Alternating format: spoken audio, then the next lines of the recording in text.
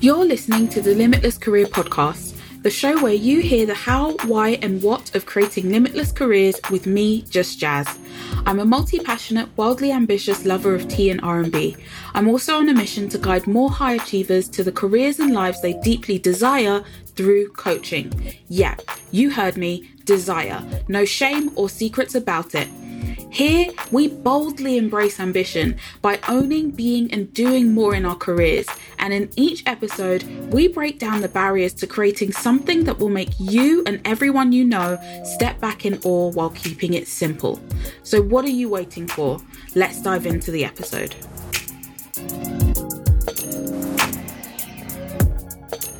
Welcome to this new and exciting episode of the Limitless Career Podcast. I'm so excited to have our special guest here today, Katy Murray. Hi, Katy. Hi, Jazz. How are you doing? I'm really, really well, thanks. How has your week been? My week has been good. It's Friday and I'm feeling it. It's been a 4-day week, but I'm feeling it even though it's only been 4 days. I can feel it in my body. I'm ready to rest. How about you? Very, very similar. At the time of recording, we've just had the Easter break in the UK. So even before hitting record, we both kind of commented on the smushing or squishing. What was the word that you made up? Because it was brilliant. I think we should share it. I think I said scooshing. Scooshing? Scooshing. There we go. Squishing, squashing, scooshing, of all the things, into 4 days when your brain thinks you have 5 and it's already Friday and you think it should be Tuesday. It's that sort of feel. Essentially that. Time is a vortex at the moment. Time and space. So before we dive in with all of this excitement, can you just introduce yourself to our listeners? Hi, so I'm Katy Murray. I am a leadership coach. I also lead a diversity, equity and inclusion consultancy. So I run my own business. I am a recently published author of Changemakers, which is fun. Mm-hmm. And I'm involved as a speaker and a mentor to other young people as well. Amazing. Oh, thank you so much for sharing that. Plus mum of 2. Wife, partner, daughter, friend, sister, all those other roles that we hold in our lives. I love it. And I think it's so important to mention that because we're going to dive into your book a little bit. And I love when I see people just own their whole context, right? We're not like one-dimensional beings. We're not just one thing. We maybe have met under one context, right? We may be showing up in one context in any given moment. So whether you're showing up as coach or you're showing up as you, but definitely in this space, all of the things, all of the fingers, all the all welcome. Exactly that. So one of the things that's really exciting is happening right now at the time of us recording is you have just launched your book. Can you just give us an overview in what that book is, and I guess who you had in mind when you were writing it? So the book's called Changemakers. So I'm calling out to anyone who feels like they want to be someone who makes a difference in the world and that they influence. And I believe that is all of us, actually. And then the subtitle is A Woman's Guide to Stepping Up Without Burning Out. So it's also centering women's experience and centering our journey as we navigate the workplace, whether that's bias and barriers that we experience, and also that kind of inner work that we can do around who am I, what's my inner dialogue, what are my desires, what do I love to do, where's my joy, how do I connect with my body, how do I care for myself, why are 42% of women apparently in the last 12 months saying that they're experiencing burnout in the workplace, and what's that actually about? So the book blends this system awareness, it working in workplace systems, with also that individual awareness of like, how can I care for myself as I navigate? And I don't think it's ever just about the individual or just on the individual. It's always, for me, about how does the system need to change as well. So the book is really encouraging us to be that change maker wherever our sphere of influence is, to say, how can we disrupt this? Because it's really not working in these particular ways. How can we create something where all of us can thrive? So I talk about power and privilege. I talk about using our voice. I talk about how we can be collective with others and what does sisterhood look like? How do we really collaborate with other women? We're usually socialized to compete and compare, right? But collaboration is really powerful. So all of these aspects are in there. It's kind of like a pick and mix where you can dive in, find something that speaks to you that day. And I've threaded in throughout all of these, what I call power practices, which I've used throughout my coaching practice over many years now and with many different clients to support us to sustain our well-being, to center our resilience and to build our resilience. So these power practices blend psychology and spirituality and emotional well-being to give us some really small, kind of easy, quick win ways, not extra things on our to-do list, but easy ways to build our well-being into our day-to-day. So those practices are throughout, and they're good fun to dive into. They're like practical exercises as you go along. I love that. And there's one that particularly stood out to me, and it was an exercise around our emotions. And this was really interesting for me because as I read the book, and even when I first had the title, it took me all the way back to my experiences in corporate real estate. And the energy that I would expend pretending to feel one way when I genuinely felt the other. And being socialized to believe that only certain emotions are appropriate in the workplace, even more so if you're a woman, right? And you layer that in with, you know, intersectionality, so your identities, mine being as a Black woman, right? And you layer that in with the biases that we face that you address wholeheartedly in the book, which is amazing to see that in context.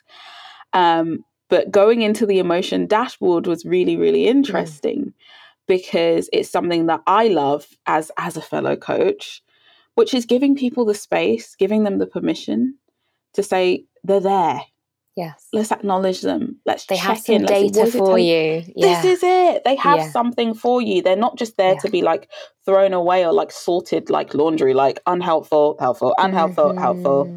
Let me just crack on and just cherry pick the ones that I want to present and who's today. Judging what's helpful and unhelpful? And what I hear in your story there, Jazz, is often it's our environments and our context that are telling us what's acceptable or not acceptable. And our identities, of course, play into that. So yeah, that whole thing about, you know, I hear you sort of bending yourself out of shape to fit in. And we've all done that, haven't we, to varying degrees and in various spaces. That what have I had to kind of quash and quell and diminish about myself in order to be acceptable, perhaps even to be safe in this context, in this environment? And so a lot of that is about emotion. And I think also it's about opinion, perspective, viewpoint, voice. So much that we potentially just have to put away or make palatable for others. And as you've used that word, socialize, and that conditioning that we have around, did you say conditioned or socialized? One of those two. That shapes how we, it's so internalized that we don't always even see that this is just a construction, isn't it? That people have just made this stuff up, but we are living and feeling like we must and need to live aligned with that. What did you love about the emotions dashboard? What did that reveal for you? I think for me, it made me realize how important it was for me to find the language for stuff. So it reminded me of, how do I explain? I was listening to a podcast essentially, and somebody was explaining how they were a little bit worried because their child was getting up in the middle of the night and saying, I'm going to come into your bed tonight because I'm feeling sad. And they were worried that they were doing something wrong because they're like, oh my gosh, my 4-year-old is feeling sad. What's going on? And they consulted the experts who basically said, these are feelings that they felt for eternity. They felt all these feelings, but now they have the language. So it's not anything to be worried about. It's just that they have the language to articulate it. And it reminded me of the emotion wheel, which is a tool that I use with my one-to-one clients, because quite often we don't express how we're feeling because our vocabulary for it is limited. Or indeed going back to the socialization, right? We're socialized that, let's use an example when you go, how are you? We're kind of socialized into probably 3 or 4 template answers. I'm fine, can't complain. Or I'm busy. We can say busy, right? So that's busy's easy one to say. script. Yeah. Yeah. As opposed to saying, feeling a little bit drained, right? Overwhelmed. That was how I was feeling last week. And that word just hit on the head. It wasn't busy. It was something different. It wasn't stressed. It was something different, right? I was overwhelmed. And once we can kind of put the language on it, what's quite helpful there is it just empowered me to then articulate that when somebody was asking me, how are you, right? My partner, for instance, what's going on for you? And it's like, well, I'm actually feeling this, which I think might be connected to that, and then this and that. And you just start threading the needle. And it's that moment of reflection, and also that moment of, what I'm hearing there is tuning in. You're actually checking in with yourself and taking that moment to say, actually, how am I? Like, what is going on in my body? What is going on in my heart? What am I feeling? What is nagging away at the back of my mind that I've just parked there? What am I thinking about this situation? Maybe I haven't really processed something that's happened this week, or what's stirring deep in me that I can't quite put my finger on, but something's rumbling. Like, there are all these layers, right, to our consciousness and our being, and how much we pay attention and tune in to that. That's what I'm hearing in what you're sharing there, that moment to reflect is so, it gives us that kind of deeper connection with ourselves, doesn't it? And an ability to be perhaps more present and more authentic with kind of where we are in that moment. Yeah, I think it's 100% that. And it's something that we can sometimes get quite disconnected from.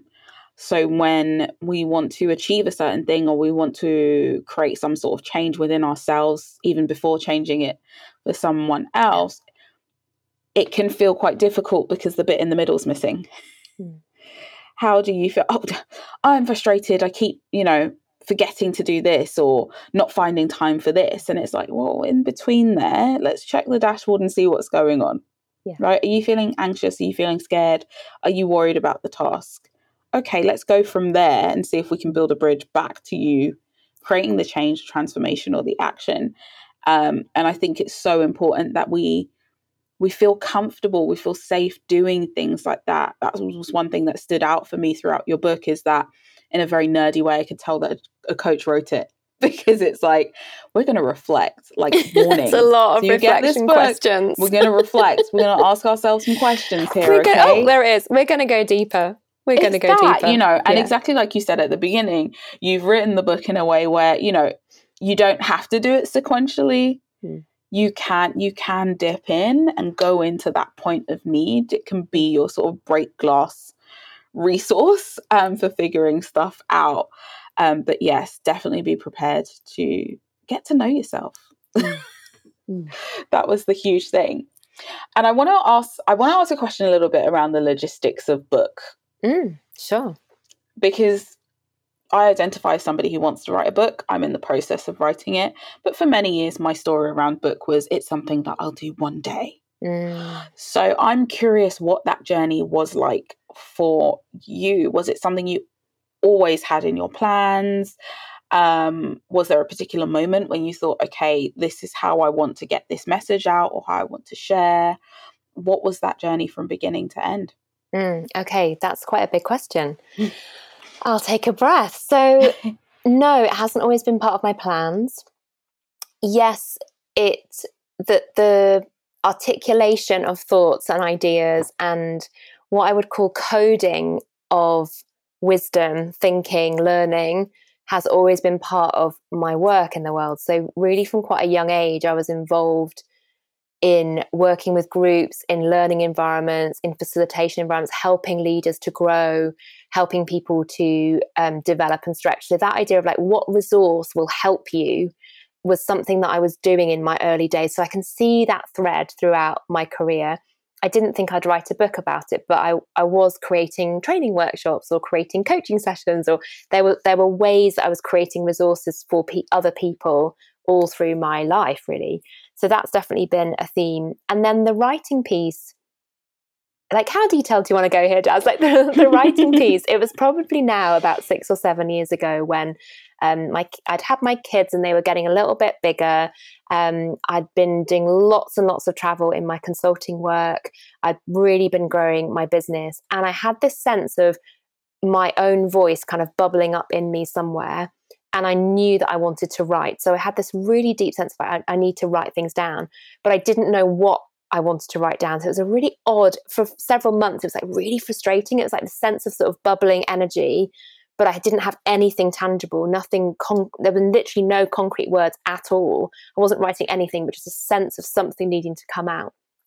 And I was really ill I tell the story in the book, actually. I was really ill one Christmas, and my family were kind of like foraging for Christmas dinner because I was actually like kind of flat, couldn't move off my bed, and came out of that illness with this real stark sense of, and almost like kind of voice in myself, like, who am I waiting for permission for? Who am I actually waiting to say to me, yes, you can communicate with your own voice about things that you care about? And I don't know whose voice that was, but there's sort of authority figures in my life I felt like I was waiting for some permission. And that morning when I'd been ill and I kind of came out of that dark place, came up, it was like this sort of into the light moment of like, wow, okay, I don't need to wait for anyone to give me permission. And that was a very striking morning.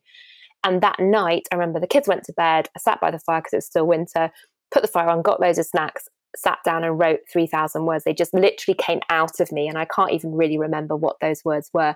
But that day was like, I kind of see it like the sort of bottle stop, the cork in the bottle like kind of popped off, and all of this creativity flowed out. And from there, my new business grew. From there, all the collaboration that came out of that with my business partner at the time, and creating content together, and then by myself creating work in the world that was kind of my own, rather than before I was facilitating other people's conversations and I was holding space for their conversation. Now I still do that work and I love that work, but I also now am kind of, I guess, saying this is what I think about things, and I'm going to put that down so I can track it back to there. If that's useful. That wasn't a book, but it was like the beginning of a process of articulating my own thoughts. And then I can see that the book is really like a series of really small steps. Like, it's never been, I'm going to do this, and then it's this big project. It's been lots and lots of small pieces that have come together and that I've built on with some intentionality, of course, and kind of with some determination. And I've had to show up for it. But it hasn't been 5 years. It's been like all these different things have come to this point. I'm happy to share more about, what those different things are, but that's kind of how I see it, like lots and lots of small moments of choice rather than like a big decision to write a book. It's been more like, okay, I'm going to connect with this person. Okay, I'm going to work with this network. Okay, I'm going to write this proposal. Okay. And that's how it built forward. Yeah. One of the things that you mentioned throughout that journey was about voice. You can communicate with your own voice. What has that kind of meant for you? Like finding your voice, your particular articulation, your intention. I think it's still coming. I don't think it's even like, here it is, it's done. I think that's ongoing work for me, and perhaps for all of us. There's a sense of, what is it I really think and what is it I really want to say? For somebody who's spent so much time bringing together other people and enabling other people to have their voice, that's essentially my work in the world.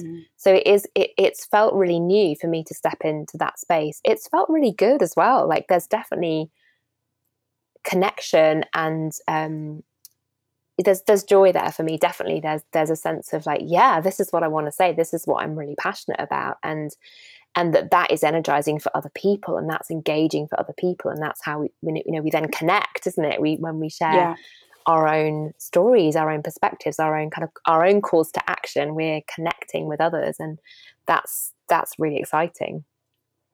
I love that. That's one of the things. Connecting with others is a huge part of my why. It's something that keeps me kind of going. It's definitely the thread between my day job and my business. And something that we were talking about before we hit record was I had the great pleasure of attending one of your book launch parties and was just commenting on how familiar it felt in the room. And although there may have been new faces in there, it was just such a space of vulnerability.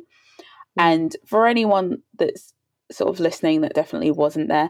Like, I don't know. I think I sort of rocked up expecting you to read like tons of sections from the book and we raise a glass, but it ended up being quite a very strong point of connection. It was kind of towards the evening in a lot of people's day. We checked in from, again, that emotional point of view, you know, a word to describe how you're feeling. And Lara Sheldrake and Sonia Barlow, who you had alongside you, just shared quite openly on their journeys, not only in business, not only as you know, self-professed change makers, but as women, as humans who experience things like disappointment, who experience things like stress, or, you know, the very burnout that we're really trying to educate ourselves around. And remove from the story, right? We want to kind of remove it from our journey so that we don't have to have these stories of, well, as part of my success, I absolutely depleted all of my resources emotionally, physically, and health-wise to kind of get there. We want to create that new paradigm. I love that you were there, Jazz, and I love that you enjoyed that. And I'm doing a series of these different parties. But what I want to say about what you shared is, I think there's something for me that's the space that I love. I absolutely love spaces where women are able to show up in all of their brilliance, in all of our bigness, in all of our ambition, in all of our beauty and the kind of sparkle. And because that can be like, that's rare actually, to find a space where our ambition is welcomed and other women are not threatened. So that's the kind of space I love to host, where I'm not going to be threatened by you when you show up with all of your hopes, dreams, bigness. And also we can show up with our vulnerabilities, our challenges, our adversity. And as women, I think we're a little bit more comfortable with that, actually. We're a bit more comfortable with, let's share what's difficult, what our struggles. What I'm doing in a book launch is slightly different, but in the spaces that I'm hosting for women in group spaces, it's saying, bring all of that. And we're not going to compare and we're not going to compete. We're going to really hold space for one another. And what's that like? Because we're not used to doing that. It's quite new. So I love that you got a flavour of that even from the book launch, because there was a real tangible sense of that in that room as well, even though we were virtual. Was like a connection circle that just so happened to have you as the host and your book as like a point of celebration. But as someone who's been to your group coaching sessions and your workshops before as well, I knew that it was a Katy room. When I came in there, I knew it was a Katy room. That's so lovely to hear. And I'm going to receive that as part of that voice piece that we just touched on, in terms of like, what's the flavor? What's the feel of this? And that's really lovely. Thank you for that feedback. Yeah, you're so welcome. I love it. And, you know, going to what you said about, you know, showing up in your bigness and showing up with all the ambition. And I think, you know, what we're doing there with that almost radical vulnerability is we're rewriting the math. And this is something that I'm just making up on the fly, but my brain is going to this space of, I think historically, and I felt this way as well, that somehow if I showed up to a space and I showed up in all of the shiny glory and I did this and I did that and this is my idea, that somehow the formula would be good things less bad things equals the truth. Right? So the moment I share vulnerably, I have no clue what I'm doing over here in my business, or undercharged over there, blah, blah, blah. My brain was doing the comparison math of whoever I'm talking to or presenting to is now thinking I'm less this of will the good undervalue stuff me in some because way. of the bad stuff, or, you know, that sort of, and I meet so many people that do that calculation, and it's sure. I mean, that happens. Shame. Let's be honest. That's real. Yeah, no, it's literally going that. on. And we do it to others. And that's exactly what came to me when you said we're so used to spaces where it's one against the other. There's so many times I've been in meetings that are meant to be 30 minutes and they end up being 45 or an hour, because as soon as one person is proud of their achievement or states something assertively, someone else has to show up in that same energy, and then everyone has to kind of do the one-upmanship, and I leave exhausted. But we get sucked into the vortex of, well, this is what it means to perform in this space, and this is what it means to be presented as confident and in this to space, therefore to succeed. This is it. Those are the rules that I have to play by. Oh, there's a senior person on the call. Well, I can't not throw my hat in the ring for this. And creating spaces that are full of enoughness. right? Show up in all your bigness, or just show up and support. That's still you being more than enough in this space. I think is so important, and it's empowering, especially for those of us who identify as ambitious, because everywhere else we go in the world, we're kind of taught to kind of hide that side of us. We're taught to insert a few ums and ahs. You can't answer the question yes, no, smaller. I want that, I want this is the number, right? And I think that shrinks us in so many spaces. So having a space where we can do that is so important. And again, going back to that connection piece, seeing others who present in that way and going, oh my gosh. Well, it opens up the possibilities, doesn't it? And we see what might be possible for ourselves, not because I want to do it like you or like her. You know, that's the challenge I put into my groups. It's like, this is not about comparing with one another. It's about what does the fact that she's showing up in that way open up for you? Like what does that open up in your brain, in your creativity, in your ambition, in your desire, in your compassion, in your anger that's then going to fuel you? Like what does this stir for you? And then let's celebrate you and cheerlead you as you step into that. So I think when we watch other women, when we're around other women who are unapologetically ambitious and also not doing the one-upmanship game, which we've been socialized into playing, like that kind of success game, we're modeling something really different. It is quite countercultural, isn't it, now that we're talking about it? It's like, this is quite unusual, and it's precious when it happens. Yeah. This podcast is brought to you by Just Jazz Private Coaching, the 6-month one-to-one experience for high achievers to carve their unique and limitless careers free from overwhelm and underwhelm. With challenging and curious coaching, we get knee-deep in all the things getting in the way of you having a hell yeah career instead of a career that feels meh. If this sounds great to you, book a call today at justjazz.co/coaching, where we will map out the what and how of working together. One of the things that I wanted to ask you, and I guess this is just stepping away from the book a little bit, I want to dig in a little bit to your career journey on a whole, because we've had conversations about multi-passionate, multi-hyphenate journeys. What has your career journey been to this point? So I talked about the facilitator piece, the holding rooms for people, and I've always been someone from early jobs where I've had like flip charts and post-it notes as part of my life in terms of like group sessions, and the creativity of learning in a room together I've been really fortunate to have that really early on in my jobs. So I started in HR and people focused roles, doing hiring and like some kind of basic HR admin. Those were my very first jobs. And there I realized I love the people stuff. I didn't particularly like the kind of personnel-y bits, but I love the culture and leadership and change and transformation bits. So I moved into that kind of organizational development area, studied in that. At the same time, was doing quite a lot of volunteering in my local community. So I'm working with voluntary organisations in my local community. So I was kind of doing multiple jobs at that point, and working with young people, working in community development. So all those themes, again, that have stayed consistent with me around inclusion, around who's in the space, who has the power, who are the stakeholders, what's the conversation, those kinds of things were, again, quite early exposure for me. And then I planned to go and work in India, which is somewhere where I'd worked before as a teenager in my late teens. And then I couldn't get a visa because of where the government was at the time and various things that were going on politically. So I ended up staying in the UK, but choosing to do a role that would enable me to have that kind of international perspective, because that was where I was really curious about working in that space.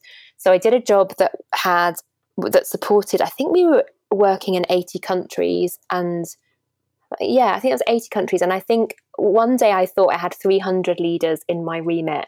And then one day I had a conversation with the chief exec who told me that I had 4,000 leaders in my remit, because they'd realized that in all of these countries, there were lots of local and kind of national, regional staff also as part of those teams. So it was hilarious, because I went from kind of this, relatively large amount of people that I was connecting with to, in my mind at that time, an enormous amount of people that I was connecting with. So I had to learn really quickly about how to sort of scale up, like how to resource people globally when it was just me. Like, what was I going to do as one person, where I kind of was really overwhelmed for a while, and then I could see, like, where's the energy? Can I think about this systemically? How can I think about all the connections here across the organization? How can I think about how we really leverage that, and where there already is momentum, how can I get behind that? So all those sort of systemic complexity kind of ideas. I kind of geeked out on that for a bit, and was in that learning and development role for a number of years. Absolutely loved it, traveled loads, got just wonderful exposure, had really brilliant experiences, and then came back into a commercial consulting role. So shifted gear at that point quite significantly, and went into a job where I was responsible for a significant proportion of the bottom line, where I had to have that really commercial brain, and also was jumping into lots and lots of different client systems to do management development, leadership development, cultural transformation, those pieces. So I was managing lots of multiple projects, loved the diversity, loved the variety, and it really stretched me. That was a real shift of gear and a massive learning curve again, similar to what I'd done in my early 20s. And then my third big shift was moving out of London, moving out of the south of the UK, moving to the northwest of the UK. Had 2 little kids at the time. These are sort of my quiet hill years, was the idea. I'd be kind of in the hills with my children, sound of music and all of that idea, which didn't really last too long. I enjoyed my maternity leave, but basically it was like, I'm going to set up my own business now. And then that's been the last 12 years of running my own coaching and consultancy. So that was probably the last quite significant shift that we made as a family, and that I made career-wise. And then, things have emerged through that consultancy process. But those were the sort of 3 stages I would highlight from my career journey. Wow. Love it. Love a career journey. I can't believe I've just done that massive spiel. I know, but I love it. I love it because I think all too often, and I find this for myself personally, that I learn new things every time I tell the story, but I don't quite often tell the story, or we don't quite often have the time, at a networking event or a coffee catch up to be like, remind me of your entire career journey, by the way. Yeah, I mean, it is a big story. Yeah. And I guess it makes me super curious. What are the things that you learn about yourself throughout that journey, throughout those changes and those shifts? Well, as I tell you that story now, what I'm noticing is the threads that were there right at the beginning and that have just been dialed up. So I would say for everyone listening, there's something about, like, what are the things you love and what are the things that really energize you and give you joy? And I know you talk about this, Jazz, a lot on this podcast, and it's in my book as well. It's so important that we connect with that. So whatever it is you're doing, can you just maximize the joy? I feel like I knew that inherently. I didn't always do it, but I think if I was looking back and chatting to my 20-something self, I would say just find even more joy. And I definitely squeezed a lot of joy out of those decades. But I would say that I can see what I've loved and what I've enjoyed and how it's really grown and multiplied in my career. So that would be a thread, and I can see that I've learned that about myself.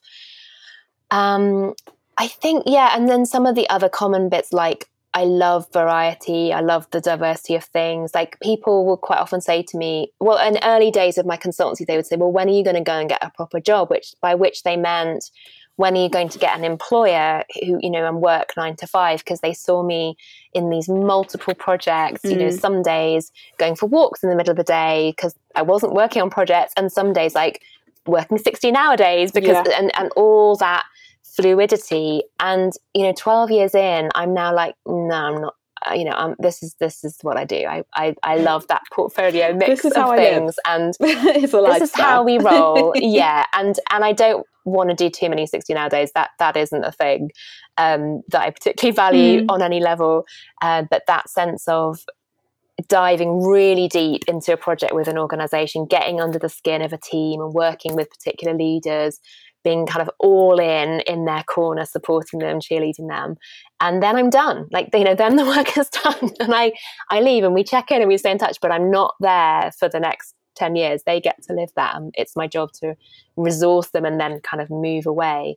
And same in coaching relationships, you have this beautiful connection and intensity of support, and I'm pouring so much of what I have and what I can give for that individual. And, I care so much about them. At the same time, I don't care. They can do whatever they like. It's their life. And I don't have any skin in the game. And actually, they're free to do what they choose to do. And I'm here as a support for that. I love that work as well. And then the group spaces that we've talked about, where we're doing transformational work around equity and anti-racism and inclusion work, and transformational work around women's development specifically, that is so energizing for me. So I guess I'm sharing with you that what I've learned about myself is like, these are the things I love, and that's how I stay energized. And then you have the, how do we avoid burnout piece, which, maybe we can come on to, because I'm someone who can just keep expanding and keep generating. And that has a dark side as well. So this is finding careers that suit your personality, isn't it? And suit your preferences and strengths and the way that you love to operate in the world. And that will be different for everybody listening in. Yeah. And I definitely think this is a perfect time to dive into burnout, because it's something that I'm looking at, I support clients with. I have had experiences of off the back of exactly what you just described.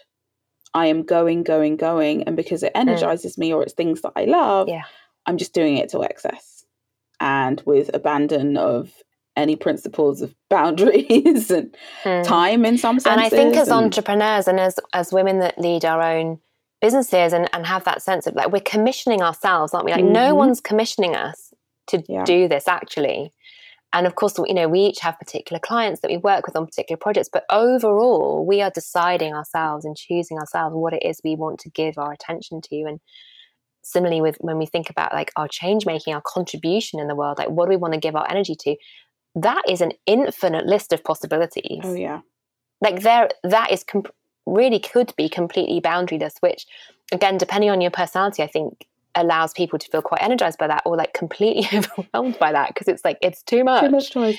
So how do we reduce and focus, because and not be overwhelmed and kind of suffer the impacts of burnout, I think is such a key question for people who are kind of multi-passionate and able to be energized by their challenges. Yeah. And that's a huge part of, that's something that you address in the book. For those that are listening, what would be some of the things that you'd maybe recommend or suggest if you suspect that you're approaching a point of burnout, or maybe you're forward planning, right? You're going into a season that's exciting, and you might go into this all-encompassing space of kind of getting towards burnout. What do you want to, I guess, say to listeners that maybe could help them put things in place, or when you're in the midst of it? Yeah, thank you. Again, big question. I want to name the system piece first, because I think often we say, oh, women, you need to be more resilient. You need to stop yourselves getting burnout. Can you just, keep working harder, please, and keep being all things to all people, and keep being not enough, and keep, et cetera, et cetera. So let's just call out all of that BS in terms of our capitalist, patriarchal, white supremacist system, which means that we are conditioned and socialized, as we talked about at the beginning of the conversation. So let's just name that and park that for a moment. That's so important, because I think we can also get into a blame and shame cycle around burnout, when we're like, am I not strong enough, or am I not capable enough, or am I not taking enough breaks? Or again, we're into that kind of enoughness, aren't we? Like, I'm not enough, I'm not able to do this. I hear that so often from clients, and I can experience that myself too. It's like, if only I could ... then I'd be able to do even more. And I think we need to step back from that and call that out for what it is, and that actually that never-ending moreness is also not healthy for us. So there's something for me about choice and focus. Like, what is it that I really want to do? What is it that I desire? What is it? And that's that connecting with myself piece that we've already talked about today. Yeah. What's really in my heart that I want to contribute? And of course, we also have other responsibilities and caring responsibilities in our lives that we factor in as well. And actually, what can I let go? Like, what do I not need to take on? I think so. There's bigger kind of questions about what is it that we're feeling that we're taking on, and can we do a little bit of the laundry sifting. I'm thinking of your analogy from earlier. It's like, that does not need to be in my basket right now. Can we start there? And then I think in terms of like day-to-day practices to support us, I think a lot about my battery. Like if I think about myself holistically, as you said earlier, spirit, mind, body, soul, every part, relationships, where am I at in my battery? And I use that as a little checker. So how energized am I today? How topped up am I today? How drained am I today? We started this conversation by saying, it's Friday on a 4-day week. I'm feeling quite drained. I'm probably 20%. Now we've been talking, I'm much more energized. It's really energizing me having this conversation. So what are the things that can top you up? What are the things that can drain you day by day, and get really tuned into the granular nature of that? So that specific person or that specific task drains you, okay. Or that particular person or that particular task tops you up, okay. Again, it's not a formula here, but that can give you loads of data about what you're actually experiencing. Again, back to your comment earlier, Jazz, about, are we really connecting with our emotions? Are we just kind of ignoring them because we're having to push through? Yeah. So this is about really noticing. And then I wanted to say something about seasons, because I think, again, culturally, we're wired and we're socialized and we're in this system of A to Z, logical, push through, keep going, hustle kind of idea or set of ideas. And actually, which is quite linear, and it has kind of quite a linear perspective on time. Yeah. When actually, if we can rethink that bit, this has been quite revolutionary for me to think about it more in cycles, as I'm doing with my body language here, going around in circles, and think about ourselves as being cyclical, which of course, as women, when we are bleeding, or people who bleed, that experience monthly, that monthly cycle, we see it in the cycles of the moon. We can track with the moon, if that's your thing. We see it in the cycles in nature, in the world around us, that nature is not constantly in summer, constantly go, go, go, go, go, and these really immersive, full-on generative experiences. Nature does a bit of summer, and then nature goes to autumn and winter, and then back to spring before summer again. And when I work with clients on this, there's real revelation around, actually, I'm constantly pushing myself to be in spring and summer, like ideate new things and deliver new things, ideate new things, deliver new things. And I'm completely missing out that season of autumn, which is, let me just bring some detail and make sure we've dotted the I's and crossed the T's and got all the bits of this project finished, or what's the learning we can get from this project, or what do we need to finish off before we start the next thing and push into the next thing. And then we need winter, which is like the ground is still and the seeds are under the ground and it's quiet, and there's a death of sorts. It's recovery, it's healing, it's rest, and it's quiet before the shoots start pushing through the ground and spring comes around again. And if we're constantly pushing into summer, well, we know it's not sustainable. It's not a sustainable place to be. We need those times of autumn and winter in our daily, weekly, monthly, yearly cycles. Yeah. So I wonder what resonates about that. I mean, you said, some tips about avoiding burnout. Those are just, it's multi-layered, isn't it? And there's a few thoughts there which I hope will resonate with people. Yeah, definitely. Definitely the seasons resonated with me, because one of the things that I've been noticing over the past year, is just allowing myself to go slow without freaking out and going, this is not on brand. I am a go person. I'm always doing, and actually learning to rest in that today I'm not doing, or in fact this weekend, if I feel tempted to do, I'm going to put it on a post-it and I'm going to leave it alone. And learning that both things can be true. Yes. I can be go, and I can also rest. Just not at well, the and same this time. is how we pace ourselves for the long haul. This is how we stay sustainable. This is how we make a change-making contribution that is lifelong. It's not just like a big burst and then we're done. So I think that's super wise. I love I'm tempted to do this, but I'm just going to put it on a post-it and pick it up another time. I think that's, I have to. That wise. was literally me last weekend. That was my assignment that I went into the bank holiday with, because I'd spent the week feeling so overwhelmed in both day job and biz. And I knew that my default would be to try and push through, exactly like you said, push through it. That's the way through. But I was like, no, I don't actually have it within me to push through. Yeah. That's not what I need right now. What I need is actually just space, and more space.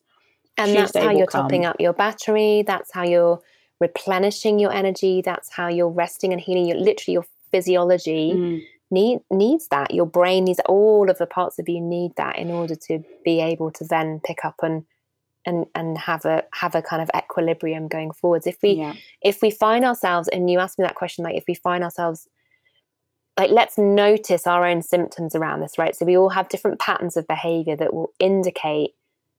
So for me, it sounds like we may be a little bit similar here. For me, one of the symptoms that I'm going towards burnout is I actually start doing more things. I'm in that kind of overdrive, and it's a bit of a superwoman kind of complex of like, I can just dangerous keep going. I'm not feeling it. Right. So I'm already stretched to the max, but let me invite those friends around for dinner, and let me take my kids there, and let me agree to that. It's like, what? And I know myself now that when I start doing that, and my partner helps me as well, he's like, ooh, do you want to just think about that? Let me just hold a mirror up here. It's like, oh, actually, that's a symptom that I'm way past my capacity, and I'm definitely not going to be able to deliver all of that, and I'm going to crash and burn. So rewind, like extricate yourself from those extra social commitments. Limit the essentials only today, and just, this is actually a time where I need to ground myself. I need to do the washing. I need to go for a walk. I need to be in nature. I need to cook lovely food. I need to hug my kids. We all know the things that kind of help us kind of come back to ourselves and come back to our own bodies. And for me to come out of that overdrive, it's like being in gear 4 or 5 in a car, and actually you can't crash into the weekend in gear 5. You need to kind of recalibrate into gear 1 or 2, and that for me, that recalibration can be super painful. It's like, let me choose to just be back in gear 1. What's going to help me to ease back there and rest there for a bit? It takes effort. Does that resonate for you too? Yeah, I think it takes effort. I had, like, the partner had to go on accountability watch. Also had a friend that I could voice note where I felt tempted to, or whether I was just overflowing, and she was just like, voice note it to me and leave it there. You can come back to it on Tuesday. And as part of that deal, she didn't reply to me, because we are the friends that will just spur each other on in the voice note and be like, oh my gosh, that's amazing, and you could this and you could that. No space. What am I watching? Where am I walking to? May I add one more thing there? Yeah. Because I think there's lots of things that drive that. So the coach, part of us will want to go deeper into, and the reflective points in my book will want to go deeper into, like, what's going on there? And let's get curious about that. I don't think we need to do all of that now, but there's something underneath all of that, Jazz, about there's a trust piece there. Because actually, if I can trust that my creativity will come back, my drive and energy will come back, that I don't need to kind of grasp it and squeeze everything out of it now and do it all now, that I can pace myself, but there are times when I will be quiet and slow, so that there are times when I can be really on and out.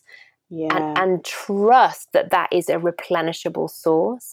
I think for me, there's been fear that somehow that's going to be used up, or it's going to be done. And there's some aging stuff in there, there's some kind of perimenopausal stuff in there, there's some, like, too old too late stuff, and I've had to really unlearn that around, no, this is a unquenchable source, and it's a replenishable source, and so how am I going to pace myself? And that, I'm still in that work, and that work has been really transformative for me. Thank you so much for that. Because it is, it's definitely something that I've brought into many a coaching session. And the idea of identity, definitely the idea of trust, and just also kind of going back into the things that conditioned me in this session. Going back to what we were talking about, right? We learn these rules that lead to success. So me just go, go, go, go, go. And especially when that's worked for you in the past, you then have to unlearn that. Even though your whole physicality, there might be other alternatives here. Yeah, this is it. The whole thing is just like, but that's how it worked last time, and we can try new ways. It's okay. And remember what happened after the last time. So 100%. I love that we've gotten a bit coachy today. Where can people connect with you? I'm Katy Catalyst on Instagram. I'm Katy Murray on LinkedIn. Those are the two social places where I play, and people welcome to join my list, get my newsletter, come hear about my next Changemakers program. Would love to chat with anyone and connect. Thanks. Amazing. Thank you so much for coming on and sharing your story. We've spoken about the book so much today, and I love it. I think it's needed. I think it's a great resource and a great tool, and it touches on all of the things with such great thought. What I'm going to do for this podcast is, if you reach out to me and let me know what you took away from this episode, and I'll send out 3 copies. So 3 individual people, let us know, and I'll share this with Katy as well, because there's nothing like knowing, right?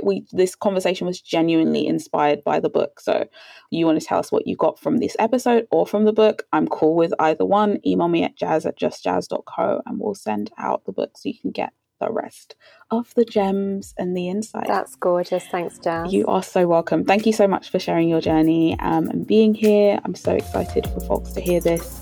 Thanks, Jazz. Great to be here. What an episode. Want to continue the conversation?